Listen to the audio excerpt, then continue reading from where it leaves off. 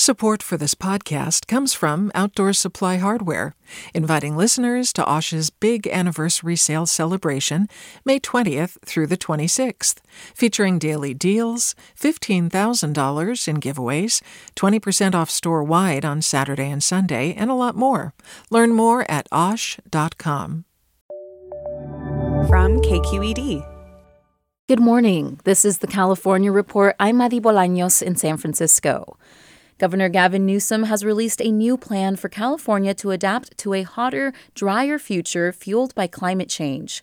Newsom is directing the state to capture and store more rainfall, recycle wastewater, and desalinate seawater. We will lose 10% of our water supply by 2040. If all things are equal, we will lose an additional 10% of our supply by 2040.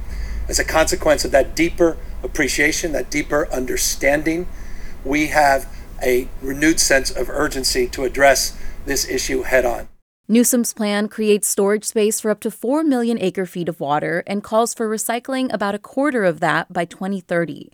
State leaders have earmarked more than $8 billion to modernize water infrastructure. In other news, one of the most closely watched housing bills has cleared a key legislative hurdle and now heads to the state Senate for a vote. Supporters say it could help developers build millions of housing units across the state. KQED's Aditi Bandlamudi reports. The Affordable Housing and High Road Jobs Act, or AB 2011, would make it easier to build housing in vacant strip malls. Some housing advocates argue these sites make the perfect setting for housing, being close to transit and other businesses. The bill passed the Senate Appropriations Committee in a vote 5-1. AB 2011 offers a number of labor protections, too, including prevailing wages for all projects and health care benefits for workers and larger ones. That's helped gain support from a number of big labor groups, including the Northern California Carpenters Union. For the California Report, I'm Aditi Bandlamudi. Pepper spray was supposed to be phased out of LA County's juvenile halls nearly 2 years ago. But KPCC's Emily Elena Dugdale says probation department staff are still using the spray. Augustin Herrera says he's lost count of the number of times he was pepper sprayed while incarcerated in juvenile halls and camps, but he says he'll never forget how it felt. It just immediately felt like itching, and it just was burning. It was to a point where I kind of wanted to claw out my eyes for a second. The Board of Supervisors voted back in 2019 to ban pepper spray in juvenile halls, but kids have been sprayed hundreds of times since last June, according to probation records. Progress is frankly limited at this point. Chief Deputy Probation Officer Adam Bettino told the department's Oversight Commission in June that he needs more funding before he can stop using spray. He says he needs the money for training and to hire enough additional staff to maintain security and expand mental health support. Bettino says a lot of probation officers have quit or are calling in sick to protest what they say are unsafe working conditions. That was KPCC's Emily Elena Dugdale. A former Los Angeles County Assistant Sheriff is suing Sheriff Alex Villanueva for alleged retaliation and seeking at least $3 million in damages. She was among the whistleblowers who accused Villanueva of trying to cover up an incident where a deputy knelt on an inmate's head. KCRW's Megan Jamerson has more. Robin Lamone claims Villanueva forced her to retire early from the department after filing a complaint about the incident. Lamone was the highest-ranking Sheriff's Department official to come forward with an eyewitness account after Villanueva allegedly tried to cover up the action of Deputy Douglas Johnson kneeling on the head of a handcuffed inmate at the San Fernando courthouse in March 2021. Lamone's filing also alleges Villanueva was trying to avoid public scrutiny of the incident and blocked a criminal investigation. While the former assistant sheriff claims whistleblowers are not safe within LASD, the sheriff's department tells KCRW that, quote, the facts of the lawsuit are not supported and the case will be vigorously defended in court. For the California Report, I'm Megan Jamerson. Support for this podcast comes from Outdoor Supply Hardware, inviting listeners to Osh's big anniversary sale celebration, May 20th through the 26th, featuring daily deals, $15,000 in giveaways, 20% off store-wide on Saturday and Sunday, and a lot more. Learn more at osh.com.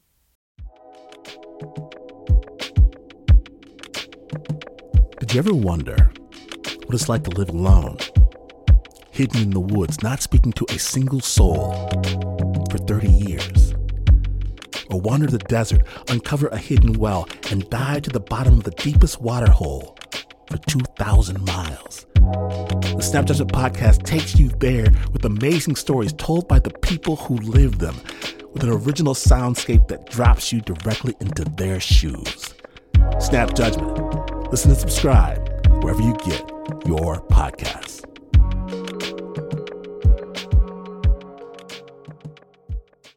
2,000 mental health and substance use counselors with Kaiser Permanente plan to go on strike on Monday to protest long wait times. A recent state law requires healthcare providers to offer follow-up appointments for mental health care within 10 business days.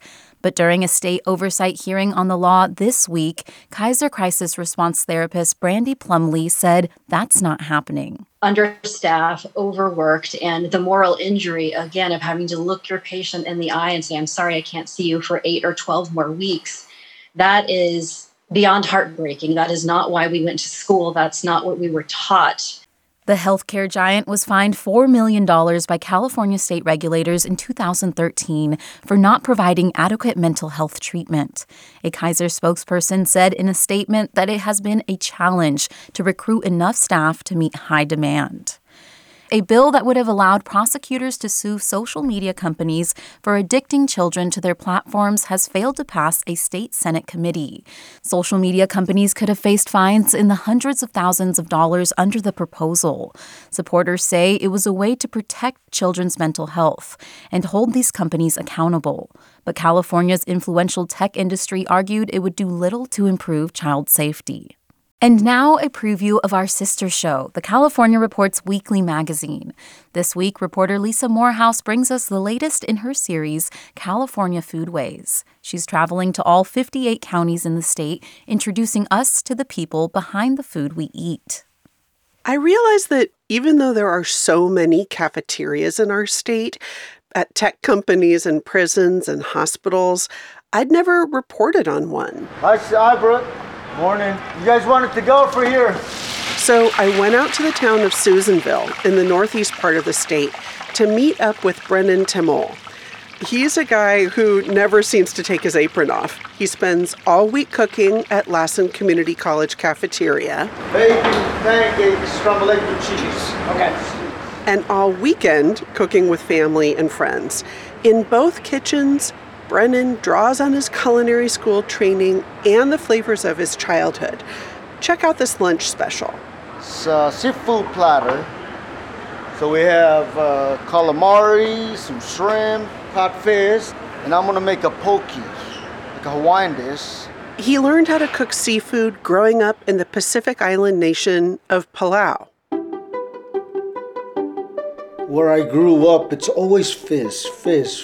Every day we would have uncles come in with fresh catch of the day. His dad prepared sashimi and taught Brennan to sear tuna and make soup. So fish soup, pork soup, chicken soup. His mom preferred making biscuits and gravy. She helped Brennan with the first thing he ever cooked, cupcakes for his kindergarten graduation. As a teenager, if he was going to the beach with friends and they weren't eating chicken wings, they'd grab bento boxes. Rice and short ribs, fish and a side of kimchi. Because Palau is a small group of islands with a lot of food traditions. You can hear more about Brennan Timol and join Lisa as she eats with his family at home on this week's half-hour magazine from the California Report. Tune in on your public radio station or download the magazine's podcast. And finally, roses are red, violets are blue. Most flowers smell nice, but not all of them do. And that's especially true for a rare tropical flower at the UC Santa Cruz Arboretum. KAZU's Jeremiah Edding has this story on how the corpse flower raised quite the stink. You know how most flowers smell sweet to attract pollinators like bees and butterflies? Well, in the tropical forests of Indonesia, on the island of Sumatra, a unique plant evolved with a bit of a different approach. It smells like roadkill, yeah. A rotten egg. It's got like a moist death smell to it. Those are the voices of a few botanically curious onlookers who crowded into the UC Santa Cruz Arboretum to catch a whiff of the rare and endangered corpse flower. It's unlike any other flower in the world. It can reach a height of 12 feet tall. The corpse flower requires a full decade to bloom, but once it does, the flower and its stench only last for a few days. And as you just heard, it absolutely reeks. People have said it's the worst smell they've ever smelled, and it's very intense. That's Martin Quigley, the executive director of the Arboretum. Every insect for miles will smell the smell of rotting meat with a layer of shit and some vomit and some dead fish too. So forget bees and butterflies. Think flies and beetles. The corpse flower attracts insects that lay their eggs in rotten meat. The intense smell draws them inside the flower like a magnet.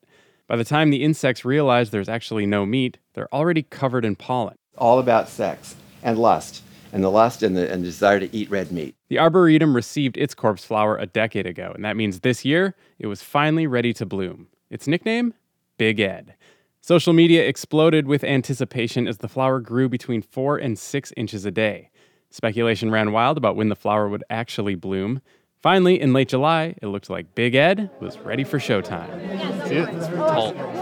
Apparently, in Santa Cruz at least, humans are what the stinky plant attracts the most. One of the flower fans was Kate Garrett. I mean, who isn't going to come for a flower that smells like death and only blooms every 10 years? Like many other visitors, she was there out of sheer morbid curiosity. I've also worked in a cadaver lab, so I'm definitely here to test the veracity of the claims of how much this actually is going to smell like corpses. But the festive flower crowd was in for disappointment. Something was off, and it wasn't the smell of a blooming corpse flower. Even I was disappointed. Oh, man. What a bummer. I think they're covering it to try to get... Less than 24 hours later, the Arboretum proclaimed the corpse flower was, quote, truly a corpse. They even planned an autopsy. It seemed all hope was lost, but then, 2 days later, the stench began to rise and the corpse flower was revived. It's pretty miraculous. Arboretum director Martin Quigley. Everybody was whining about how muggy it was, but that was just what it needed. Quigley says the recent warm weather awakened the comatose flower for all to smell. Jamie Cutter, a lecturer at UC Santa Cruz, standing downwind of the just awful smelling plant, says she's wanted to see a corpse flower her whole life. I was heartbroken when I heard that this one might not be blooming, and I've just been hopefully checking social media every day in case it accidentally bloomed, even though they thought it wouldn't, and I almost cried this morning. I was so excited. It's a feeling shared by the corpse flower's self-proclaimed godfather, Lincoln Taze. He and his wife convinced the Arboretum to take in the corpse flower a decade ago. He's waited 10 years for this moment. A mixture of relief and elation, and transcendence, transcendent happiness. For Taze, the widespread excitement over such a stinky flower did nothing short of strengthen his faith in humanity. There's something about living things that we are drawn to and care about. And if we could only translate this into some sort of universal feeling for the environment, the world would be a better place. I guess sometimes nature needs to make a stink to remind us all to care. For the California Report, I'm Jeremiah Edding in Santa Cruz.